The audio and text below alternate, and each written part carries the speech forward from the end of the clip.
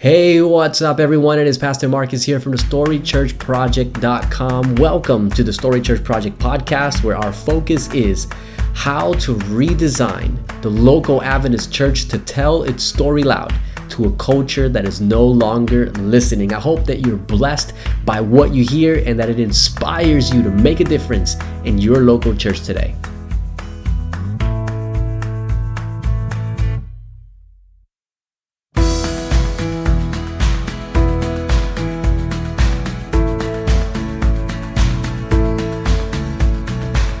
Hey everyone, it is Marcus here, and I want to welcome you back to the Story Church Project for our first episode of 2019. I'm super stoked, guys. I'm super stoked because this year we've got some new things that are going to be coming out. There's a new free ebook that's going to be coming out for those who are subscribed to the mailing list on how to study the Bible with postmoderns and a few other things as well. So once again, thank you for tuning in again for 2019. And I really hope that throughout this year, as the new things roll out, blog posts, podcast episodes, etc., that you'll be really blessed and inspired to redesign your local Adventist church for mission. Now, as we launch off 2019, we're going to be doing it slightly different. There's something, this is new. What I'm doing here is what I'm saying. And that is, this entire episode is a question and answer episode. So as 2018 was ending, I put up a post on Instagram, on Twitter, on Facebook for people who had questions related to Adventism and church culture to go ahead and share their questions. And I got an overwhelming amount of questions, guys. So I want to at least begin with a little bit of a disclaimer. I'm not going to be able to answer all of them. There was just way too many of them. So here's what I'm going to do. Two things. Number one, today, I'm going to answer the questions that came through on social media and also those who replied to the mailing list, on the mailing list. I'm going to be answering those questions as best as possible. But there were some questions, and here's the second point. There were some questions that were so profound that I'm actually going to dedicate an entire episode to it. So if you don't hear your question answered today, chances are it's because it was one of those questions that's going to get an entire episode all on its own. So for example, somebody asked, how should Adventists relate to politics and social justice and things like that? I mean, there's no way I can answer that in 5 minutes, right? So there's going to be a whole episode dedicated to that. I'm going to interview someone who's like, that's their space. That's the situation or a theme that they speak into very well. And I'm going to bring them on the show and we're going to have a conversation and you guys can derive some meaning and value from that. So for today, I'm taking some of the more simple questions that I still meaningful, but a little bit simpler that I think I can manage in a short period of time. Now, one more thing before I start, and it's this. Some of the questions that came through, I won't be answering at all. And I want to explain why before I move on. Some of the questions that came through were a little bit more to do with, I don't know if this is the right phrase, but probably a little bit more in the realm of Bible trivia. Now, that's not a bad thing. I think I got some questions like about aliens and stuff like that, what the Bible says. It's not necessarily a bad thing, but it's just not the focus of the Story Church Project. So our focus here is the narrative of Adventism and the structure of the local church as it relates to mission, reaching postmoderns, reaching the secular culture. And so that's what I want to focus on. And so any questions that came through that were more like sort of trivia, if that's the right word, I'm not really sure what word to use, that isn't directly related to those particular themes, I won't be addressing. But hey, look, you can always feel free to message me privately because I still enjoy those questions. I just want to keep the integrity of the project by focusing on the things that it's designed for. So I'm going to begin by taking on the questions from Instagram, because that's where I got like the vast majority of the questions came through Instagram. You crazy Instagrammers, you guys bombarded me, but I love it. It's really cool. I want to take the opportunity to answer those questions, and I hope that you guys are blessed by this episode, by the questions that you hear, and hopefully by the answers as well. So let's go ahead and get started with the first question. This one came through on Instagram, and it reads like this. How do Christians rid themselves of the mentality that they are better than others? Are we not all the recipients of the same grace? Now, that's a really, really good question, and it's an important question because Christians who act like they're better than others, this holier than thou attitude, are Christians who get in the way of mission. Because when you have that kind of mentality, when you have that kind of attitude, and it's present in your local church, man, it is a massive barrier for reaching the culture. So let me answer this quickly, and I suppose now that I'm getting ready to answer this question, I can just jump ahead and say none of my answers are going to be exhaustive or the end of the conversation. These are just, I'm answering from my perspective, guys. I'm answering from my experience, and so I don't pretend to be some guru, but here is just what I think about it. So on to this first question, how can Christians rid themselves of the mentality that they're better than others? Are we not all recipients of the same grace? The answer is yes, we are all recipients of the same grace. But the other answer is that not everyone's aware of that. And even within the church, there are many people who are not aware that we are all recipients of the same grace. And you say, well, how so? And I think the answer is very simple. In the church, you have two kinds of people. You've got people who are convinced that the church has the truth and that it has a good ideological structure and theological narrative and it all makes sense, and doctrinal system is impeccable, and they heard the arguments and they heard the presentations and they heard the messages, and they were like convinced in their head, oh, this sounds really good, and so they joined the church, right? And then there's another group of people who, they get that part of it, but then they've also had what I refer to as a conversion experience. So they're not just convinced, they're also converted. And the thing about a conversion experience that transcends an experience of simply being convinced is that a conversion experience, it messes you up in a good way. And so when you actually have a conversion experience, you are confronted with the reality of who you are before God. And it's a real painful experience, and it's a real just like life-altering experience, because what you're doing is you're coming face to face with God, and you're confronting your authentic self, and you're confronting who you really are and your own sense of brokenness. The rest of the world kind of tends to fade away into the background, and it's just you naked before God. And when you are in that space, when you have that experience, you walk away with a real keen sense of how messed up you are. And then grace all of a sudden is this overwhelmingly beautiful thing, because it's not just grace as a theological concept. It's grace as a breath of fresh air. Right? It's grace as, someone drowning in the ocean, and they're drowning and they're drowning and they're trying desperately. I don't know if you've ever almost drowned before. I have. It's a horrible experience, and you come out of the water and you finally take a breath, and it's like the biggest breath you've ever taken, and it's the most beautiful breath you've ever taken. And that is what a conversion experience is like. Now, I'm not trying to be all dramatic here and say that everyone's conversion experience is full of emotion and explosions. Sometimes it happens really slowly and over time, but everyone's conversion experience has the element of brokenness, of being broken. And the thing is, once you walk away from that experience, you can't then turn around and think you're better than other people, because the premise of a conversion experience is that you come face to face with your own depravity. And once you realize that, then how do you turn around and say, oh, well, I'm better than that person? You can't, because you're too aware of your own brokenness. And that is the experience that so many people in church have never had. They've never had the experience of really being broken, of really coming face to face with their own depravity. And so one of the things I say to my churches when I preach, and I say this quite often, I say it in different ways, is that the easiest place to hide from God is in church. That's the easiest place to hide from God. The easiest way to hide from God is to cover your brokenness with theology. And you use it as a mask. You use it as something that you can, cover and hide. And then you begin to argue about these things, and you become obsessed with these things, when the reality is you have not yet experienced the brokenness that God wants for you, because out of that brokenness is the healing that he has for you. And so that's, a bit more long-winded than I wanted to go there, but I hope that makes sense, and that you can derive some sort of meaning and value from that answer. I believe the reason why there are Christians who think they're better than others is because they're not really Christians. They haven't been converted. And until we all have that experience, we're always going to have a culture of holier than thou attitudes who have yet to recognize how broken they really are. are and how beautiful grace really is in light of that brokenness. So I hope that helps a little bit. I'm going to move on to the next question. Because I am keenly aware of my own weakness as an American.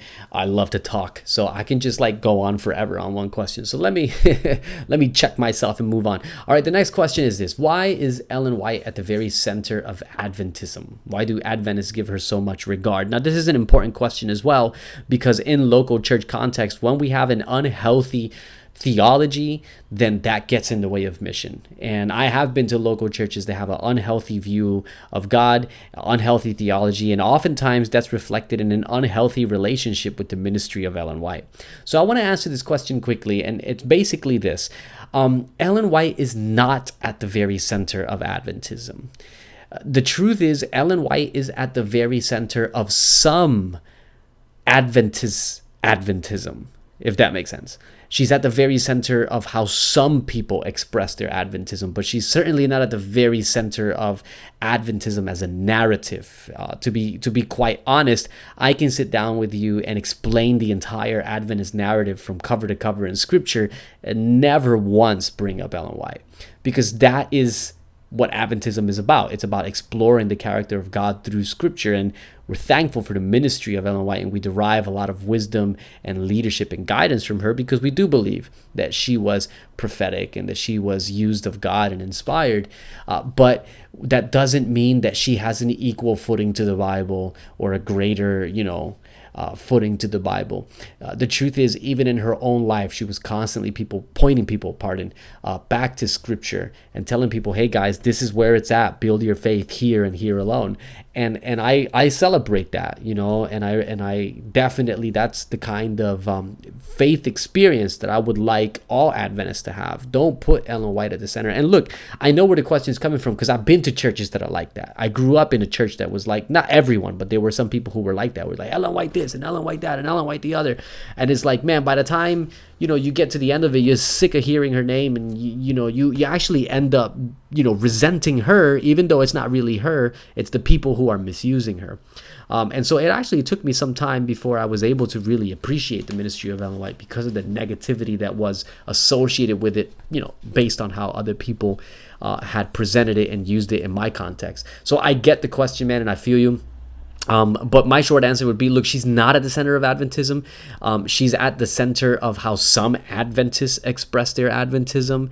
And to be quite honest, that is an Adventism that is not really very Adventist, because if it really was Adventist, she wouldn't be at the center. Christ would be at the center, and his word would be at the center. So I hope that helps a little bit. I'm going to move on to the next question, and it goes like this: how can we as youth/young adults encourage evangelism, discipleship, etc. in this day without rubbing older, maybe more traditional Adventist, Seventh-day Adventist members the wrong way? Really, really, really good question. Absolutely love it, and I hope that I can do some justice to this right now. So the honest answer is this. Look, I'm a young person as well, all right? I'm a millennial, and also happen to be a pastor, and this is an experience that I grew up in my church. Like, there was this tension in the church that I grew up in, where it felt like there was this youth versus grown-ups vibe. It's like we were at this cold war with one another. Like, there weren't any fist flying, but there was a lot of conversations going on, where the old people in our heads is like they were having conversations and meetings on how they would oppress us, and then we would gather together to have our meetings on how we would liberate ourselves from the oppression of the older generation. And it didn't help in any way, shape, or form. The vast majority of the youth in the church that I grew up in left church shortly after we hit 18, 19. They were gone. And it's really, really sad. So how can we as youth, young adults, encourage evangelism and discipleship in this day and time, which I'm assuming what the questioner means by that is, how can we do this in a relevant way without rubbing the older members the wrong way? I want to point out two simple things that I hope can be of value to you. Number one, you have to have conversations. That is like the bottom line. And the thing that I found is that people are more willing to go to war than they are to sit down and have a chat. And I don't understand that. I don't know. It's weird, but that's just the way we are as humans. It happens in every sphere of life. Like, we're more willing to have a war than we are to sit down and just have a conversation and get to know one another and figure one another out. Now, I do have a fellow podcaster. His name is, well, actually, he's not a podcaster, but although I think he might be planning on doing it soon, but he is a fellow influencer, the host of the project of the website Humans of Adventism. His name is Caleb Isle, and he's a member of the Orangeburg Seventh-day Adventist Church, which I believe is in South Carolina. I could be wrong about that. But he shares a story where, he started attending this church, and it was definitely a church with a lot of people from the older generation. And the church was, there wasn't a lot of young people there. It wasn't vibrant. It wasn't growing. And what they did was they actually had a series of meetings where they sat down and just got to know the youth and got to understand how young people think and how they relate and what their value structures are. And that was a catalyst for a whole new culture in the church. There's a lot of young people in the church now, and it's been a big change, a lot of support, a good relationship between the older between the older generation and the younger generation. And really the catalyst for that was just conversation. That's it. And, I think sometimes we're looking for these magic formulas, and they don't really exist. It's the simplest answer is usually the right one. And it's conversation, man. Now, the second thing that I would encourage is young people. We often approach the transformation of the local church with this posture. Old folk, you guys have had your chance. You've stuffed it up. Look at how dead the church is. Now move out of the way. It's our turn. That's usually, maybe I'm exaggerating a little bit, or maybe I'm confessing. I don't know. But that's usually how we approach that conversation and that element. And to be honest, I can relate to that because, we can see the church dying, and we can see people not connecting, especially young people. And we can see our friends leaving, and we're just like, you know what? I don't want to placate this mentality anymore. I just want to go to war and bring some change. And but the thing is, it doesn't really work. It's a whole lot of energy and pain and broken relationships for something that never really fully provides the fruit that we think it will. And so my encouragement is this: rather than undoing what the older generation has done, rather than coming at it from that perspective, come at it from this perspective. What can you do to add to the legacy that they've already started? All right, so rather than saying, you guys, it's time for you to get out of the way, it's our turn now, you're saying, you guys have started a legacy here at this local church. You've kept it alive all of these years with blood, sweat, and tears. And we want to add to that legacy. We want to keep your story alive. We want to take it to the next level. How can we do that? How can we work together to add to the legacy that you guys have already started? If you come at it from that perspective, you're going to have way more success than, hey guys, it's time for you to move aside. It's our turn now. That is an ego-driven model that, not only does it not work, but it's not Christ-like. So I hope that helps a little bit. I'm going to move on to the next question now. And it says this: why do we focus on baptism as the pinnacle of a new Christian's journey rather than the start of their walk? I.e., you have to understand all the fundamental beliefs as a prerequisite to baptism. It's interesting. I had a similar discussion earlier today with someone, not identical to this question, but very related. And so I think that this is actually a really, really profound question. Number one, I'm going to try and work out my answer here as I go. Number one, I don't think that baptism should be the pinnacle of a new Christian's journey. And any local church that focuses on baptism as the pinnacle of a new Christian's journey needs to shift their mindset, because it's not a healthy mindset. Baptism is not the end. Baptism is not the graduation. Baptism is not the I have arrived, the ceremony for the saints. Baptism is the beginning. Baptism is someone saying, hey, look, I get grace, I get the gospel, I get what God is doing. I want to be a part of his family. I want to be a part of his church, and I want to spread this story through the world. And so really what you do when you get baptized is you start the journey. That's where it really begins. It doesn't end there. And so I don't believe personally that baptism should be, a metric by which we measure success or by which we, measure someone's spiritual development. It is the beginning. It is not the end. They are babes in Christ, they haven't fully matured. And so what that means is I encourage every church to have a discipleship pathway, right? Develop a discipleship pathway where you can lead someone from not knowing Jesus at all to being fully involved in ministry. And that is a metric for success. So at my local churches where I'm working right now, the Vic Park SDA Church and the Joondalup SDA Church here in Western Australia, we both have both churches, we have a 10-year plan and strategy on how we are going to grow as local churches. And baptisms is not one of the metrics that we have for success. The metric that we have for success is how many people are involved in mission. That's the metric that we have for success. So if we have 50 baptisms this year, but we have got the same amount of people involved in mission next year than there were this year, then we're not succeeding despite those 50 baptisms. Success is we've got 50 new people involved in mission this year. Yes, now we're talking success. But if it's just about who we're dunking in water, I think that's a really bad metric. And really, the statistics are showing us that so many people leave the church after joining it because there's no discipleship pathway. They get baptized and then it's like, that's it. That's the end. And people forget about them and they're not nurturing them and they're not equipping them and they're not challenging them to grow.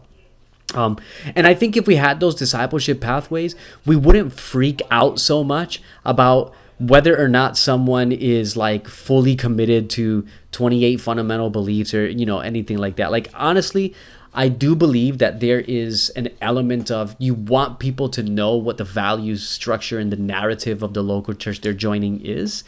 You want them to be familiar with that so they don't, so they can make an informed decision. But at the same time, I think that sometimes we push that to such an extreme. And it's not healthy. But if we have a discipleship pathway, then we know, hey, when this person is baptized, they're not finished. They're going to keep learning. They're going to keep growing. It's going to continue.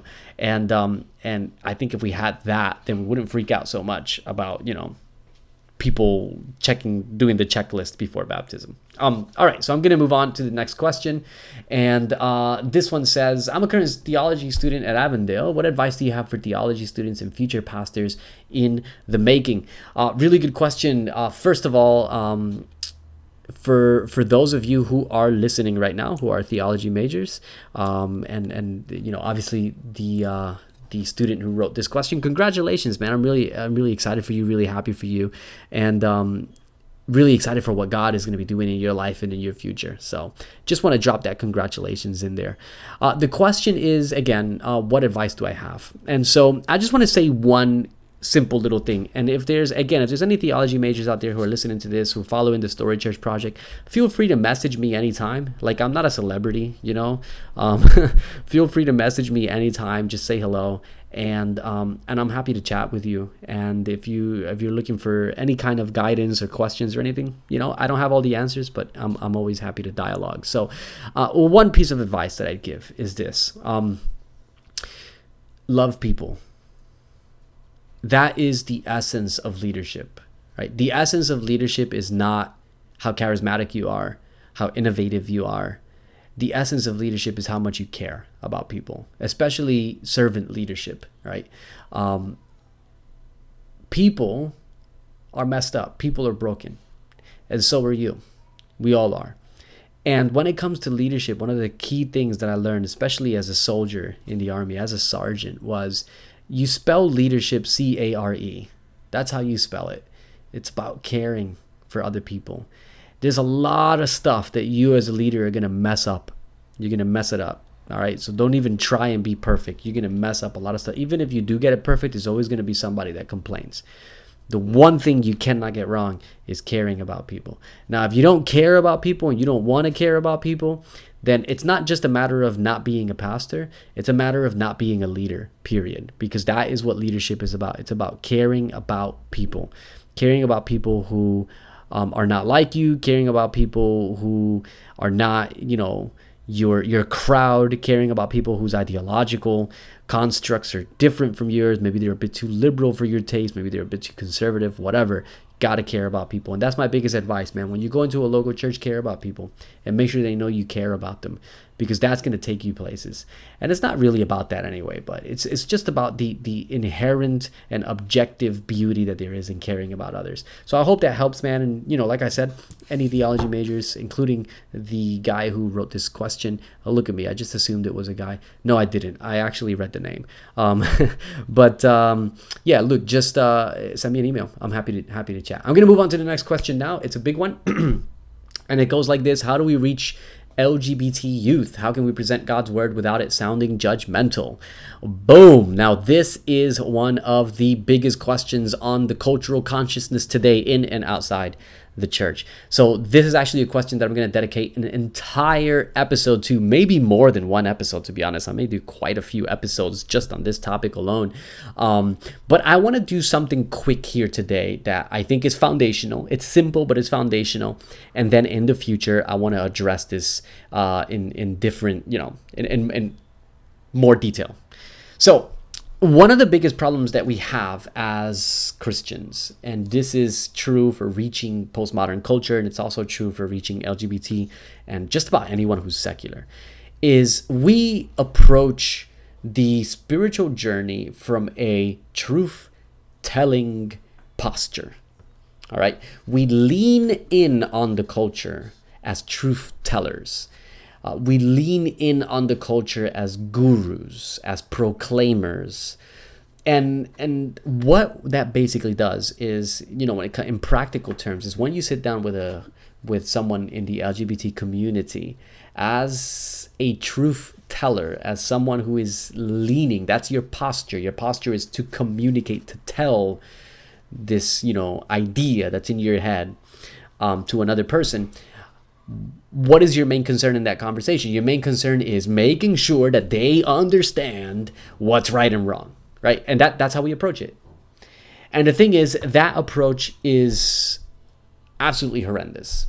Not only is it narcissistic and culturally elitist, it simply doesn't work. And so my recommendation, my advice, not only for the LGBT community, but just really for reaching postmodern culture in general, and even for our young people growing up in church today, millennials and Gen Z post-millennials, is we gotta have what I prefer to refer to, and I didn't make this word up. I got it from J.R. Forasteros, which, by the way, if you look him up, he's got some really cool podcasts. But it's called truth-seeking relationships. Now, what is a truth-seeking relationship? A truth-seeking relationship is when I sit down at the table with another human being and I say, tell me your story, I'll tell you mine, and we'll both seek truth together. Now, that's a whole lot different from let me tell you what the truth is. Let me tell you what's right and wrong. Now, some people say, oh, Marcus, I don't know, this sounds a bit relativistic, your truth, my truth, and neither one of them is really true, and we're just having this open dialogue that's going to lead nowhere. And that's not what I'm suggesting, it's not what I'm recommending. What I'm recommending is that we seek truth together in an honest and safe way, where a person who is a member of the LGBT community can actually sit down and have a discussion with you without feeling judged, without feeling ostracized, without feeling condemned, without feeling dirty, without feeling like you're only there to communicate to them what they already have heard 100,000 times. They don't need the Bible verses all over again. What they need is people to discuss and to lean in with love and just hear their story, hear their pain, hear their joys, hear their excitement, understand their journey a little bit. Just a few weeks ago, I sat down with a young lady who's LGBT, and we had an amazing discussion. We spent about an hour and a half just talking, and I just asked questions. I wasn't there to shove theology down her throat. She'd heard that stuff already. Just ask questions. Tell me your story, and I mean, just trying to really dig into where she was in her walk with God and how she was feeling about herself and her own perception of herself. And it was beautiful. It was redemptive and beautiful and powerful. And we're getting together again this coming new year. And so, that would be my encouragement, man. Like, don't engage these conversations or this community with I'm here to tell you what's up.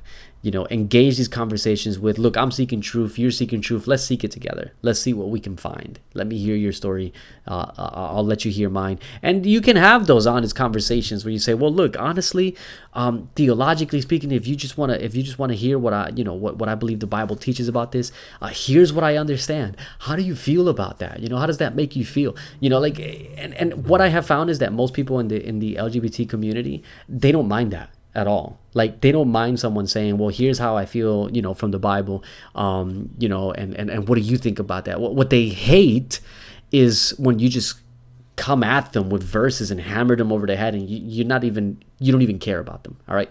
So I think I'm starting to go in circles now. I'm starting to repeat myself now, but I hope that makes sense. I'm going to do a whole episode on this, but I hope that little bit there, you can get some value from that. All right, I'm going to go to the next question. How can millennials reach other millennials in or through evangelism without getting involved in pop culture? Talking about pop culture, is pop culture necessary as a youth leader? How much should a youth leader know about pop culture? Is it relevant?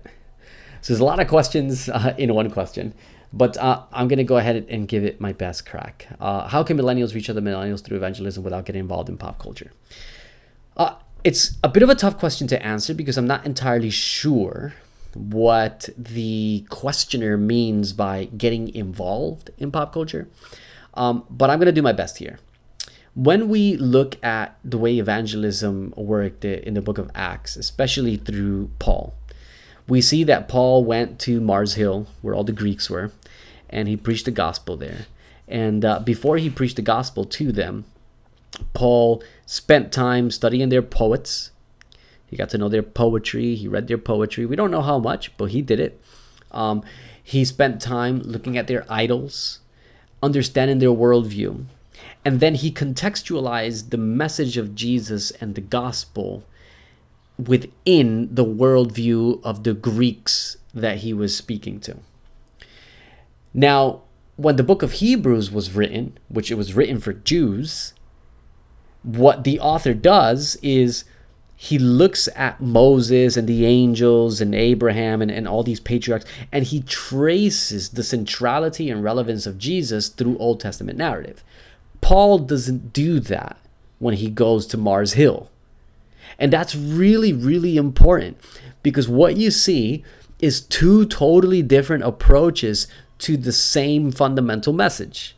One is rooted in Old Testament narrative, and the other is rooted in pagan narrative. One is borrowing from Moses and Abraham and the angels to explain and celebrate the supremacy of Christ, and the other is talking about the unknown God and your poets have said, etc., etc. Doesn't say anything about Moses or any of that stuff, because the Greeks didn't know that stuff. That wasn't their story, that wasn't their narrative. And so what we find is that Paul immersed himself in the popular culture of the day in order to contextualize his message to reach the Greeks. Now, this is something that missionaries do all the time. This is not like some strange thing. Not only do we find it in Paul, but this is something that missionaries do quite often when they go to different countries to preach the gospel. They will learn the worldviews and they will contextualize their message to reaching people. And for some reason in the West, we are okay with that unless it's pop culture. When it has to do with pop Western culture, all of a sudden, no, stay away from it. Don't look at it. Don't listen to it. None of that. And look, if the question is, should we get involved with pop culture, to the degree that we worship it like the secular culture does? Of course not. But I do not believe that we should isolate ourselves from it. All right. I think we need to understand pop culture because pop culture is the voice of the culture. That is where you're going to find the zeitgeist of the age. Understand the value structure of the youth is by listening to the songs that they listen to. Art is the way through which people communicate their deepest sense of self. And you find that in music, you find that in movies, you find that in literature. So I don't believe that we should isolate ourselves from it. I do think we need to have boundaries, of course. I'm not saying, hey, if you want to reach the culture, 50 Shades of Grey was really popular, so everybody let's go watch it, because we got to reach the culture. Like, I'm not saying that, all right? That is clearly we got to have boundaries, and we understand the spiritual life, and, we got to protect the avenues of the soul, as Ellen White refers to them. I like that. I like that phrase, by the way. It's kind of cool. But at the same time, on the other flip side, this idea of just completely closing ourselves off is not a thing. I don't think it's a good idea, and it doesn't work. You just end up being the kind of person who can only interact with and dialogue with people who see the world exactly the way you do, and that is not a way to build the kingdom of God. So, is pop culture necessary as a youth leader? Again, what exactly do you mean? Like, do you need to know all the latest hits and see all the movies and read all the books? No, you don't. But you gotta have a healthy working knowledge of it, and I hope that's helpful. All right, I'm gonna take on the next question, and this is a long one, so I'm gonna try and read it quickly. I've heard not only you, but lots of ministers in the church talk a lot about postmodernism and reaching postmoderns, etc. But over the last few years, I've been learning and reading about what has been emerging after postmodernism, meta-modernism, and this sort of synthesis of modernism and postmodernism and oscillation between the two. Have you looked into meta-modernism, and what do you make of it? Do you know of thinkers/theologians, etc., conversing about this? Really, really, really good question. So let me answer this in two ways. First, yes, I have heard of metamodernism. I was introduced to metamodernism by Shelley Poole, who is an artist from here in Australia, who is actually currently working on an evangelistic program that utilizes art and art gallery as a way of reaching the culture. I think it's awesome. I'm gonna get her on this podcast sometime and interview her about that, because it's a really innovative and brilliant idea, in my opinion. So yes, I am familiar with metamodernism, and when I use the word postmodern, I'm actually referring to all of that stuff. So there are so many labels in the culture today. There's post-truth. There's post-Christian, there's post-secular, there's post-humanism. Obviously there's postmodern and metamodern, and it just goes on and on and on. And alter-modern as well. It just goes on and on. When I use the word postmodern, I'm actually using it as a means of referring to the zeitgeist of the culture. The cultural consciousness, where it is broadly right now. Because the reality is that when you have an online project like this, you've got to market it, but I can't market it using words nobody knows. Because if I did, if I put on, meta-modern, so many people would be like, what in the world is that? Not interested, moving on. It's only the geeks would be like, oh yeah, I'll look into that. So I use the word postmodern most often because people are familiar with it to some degree, and when they see it, they know that you're talking about secular culture, and that's sort of the focus. However, I am familiar with metamodernism and the different ideologies that are there. Now, metamodernism is really interesting because just to speak to this for a moment or two. Metamodernism, as the question says, it's an oscillation between modernism and postmodernism. Now, to my understanding, the oscillation happens in the realm of epistemology. So how do we acquire knowledge? How do we acquire truth? What is the source of truth? So modernism believes that there are multiple sources of truth, and we have to explore them all. Postmodernism believes there is no source of truth whatsoever. And so metamodernism bounces back and forth between the modern definition of truth source and the postmodern definition of truth source. And pre-modernism, for those of you who are probably unfamiliar with this, is the idea that there is one source of truth, and that one source of truth is religion. And in Western context, that would be the Bible, the priest, the pastor, the church. That's the one source of truth. Modernism says, no, there are many sources of truth. There is science and experience and, philosophy and all these different sources of truth. And then postmodernism says, actually, none of them. None of them work. There is no source of truth. So, yes, metamodernism bounces back and forth in the realm of epistemology between the idea that there are multiple sources of truth and the idea that there are no sources of truth whatsoever. And so it is interesting because this is an emerging paradigm through which people are living. However, I want to put a huge sort of comma there, like a massive bold comma that I've written with a gigantic marker, because the reality is that when we talk about postmodernism, the question is, what are we really talking about?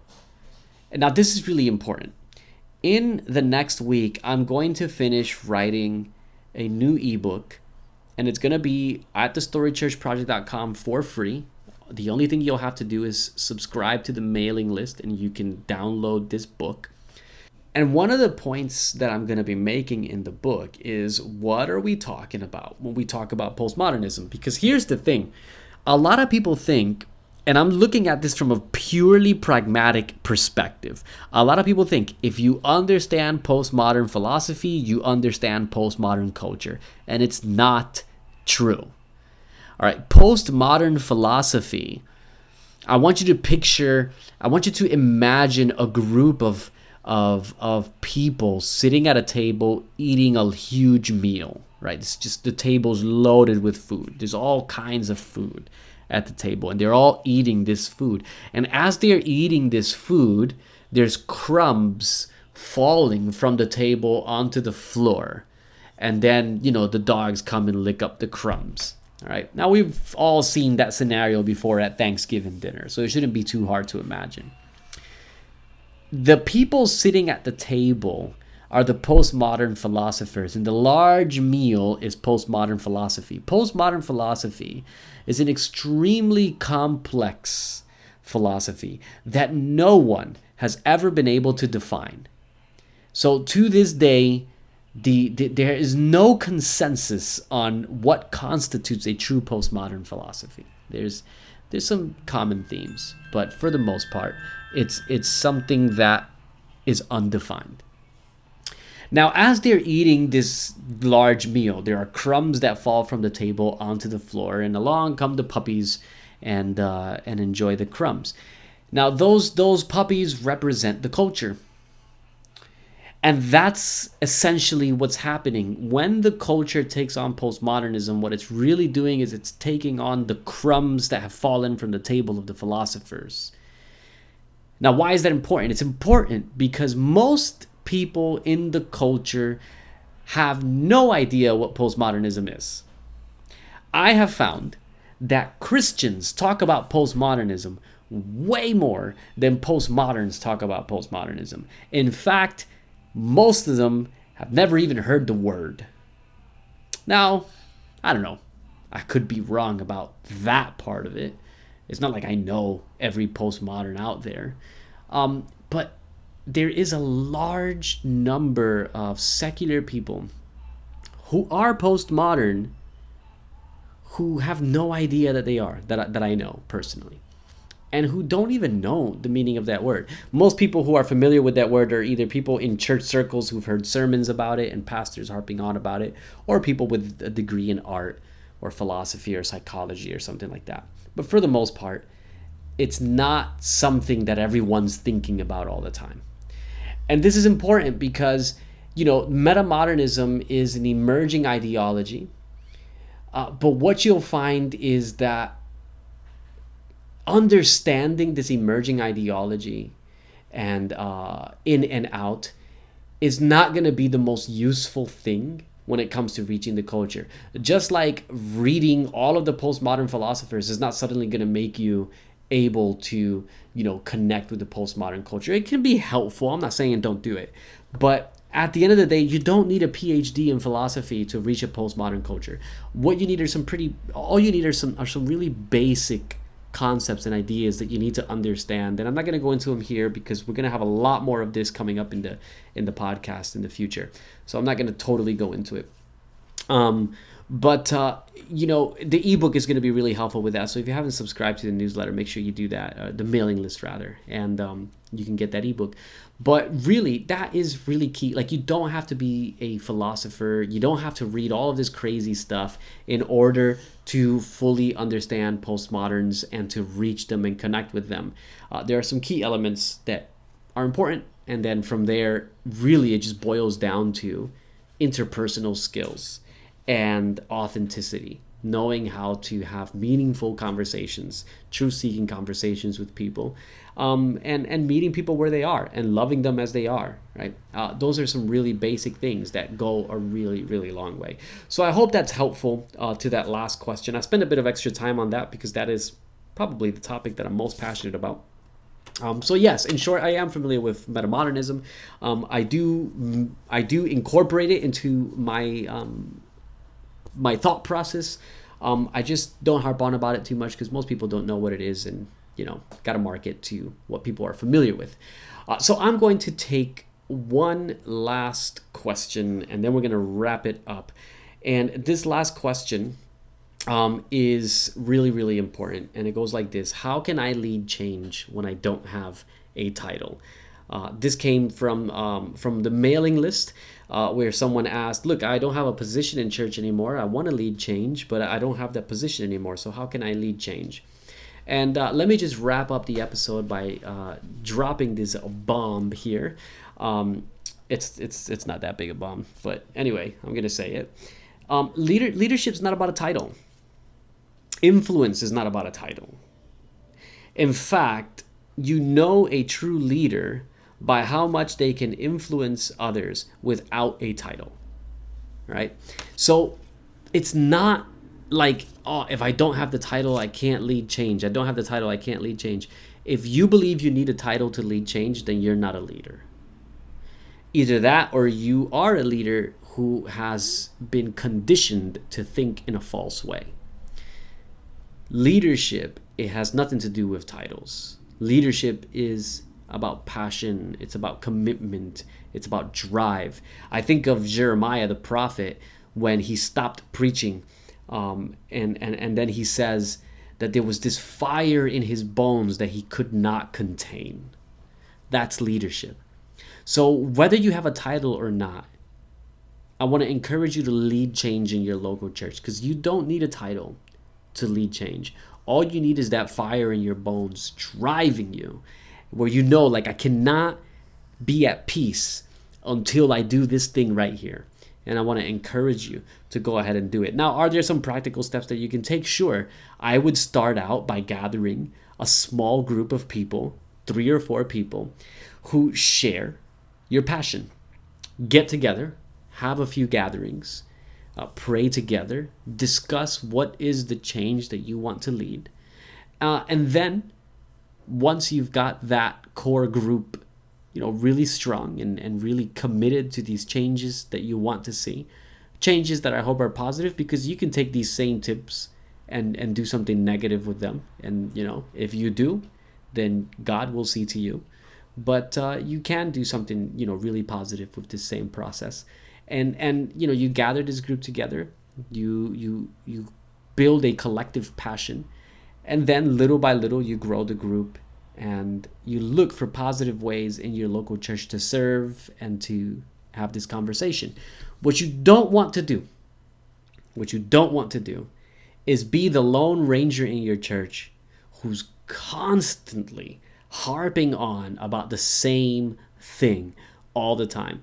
Because nothing is going to kill people's excitement for your vision more than you preaching about it all the time. I remember I went to a church where there was a local member who was really passionate about small groups. And And he'd been harping on about the same thing for years and years and years. And he'd never gathered a core group. He'd never started a small group of his own. He'd never spread that passion around in a simple and attractive way to other members in the church. He just took any chance he got to get up in the pulpit during Sabbath school, during service, and just talk about how we need to do small groups. And people would just roll their eyes. It wasn't small groups that they were rolling their eyes at. It was his approach. It was his method. Don't be that guy. All right. Don't be that guy. So guys, I hope that this was helpful. I hope you guys were able to derive some value from the answers that I've shared here today. Again, they're not the end all be all, but they are, from my perspective and my experience, some ideas and thoughts that I've had related to these themes. There are more questions. Like I said, some of these questions are going to be addressed in episodes that are dedicated all to their own. Some of them I won't be addressing at all, just because it doesn't really have much to do with the focus of the Story Church Project. But if you have more questions that are related to the Story Church Project and to what we're doing here, send them through, and I will do another Q&A episode. There's probably 2 or 3 questions that came through this week that I'm not addressing today that I'll harp on to that other Q&A episode with some new questions that come through. So just hop on to storychurchproject.com, go to the contact tab at the bottom of the page, send me a message and say, hey, this is my question. I'd like to see this addressed, and I'll be more than happy to do another Q&A episode, or if need be, do a whole episode just on that. So thank you guys again. I hope that you have an amazing 2019, and that throughout this year, God inspires you and equips you to redesign your local Adventist church to tell its story loud. God bless you. Thank you for listening to this week's latest episode of the Story Church Project podcast. I hope you were blessed.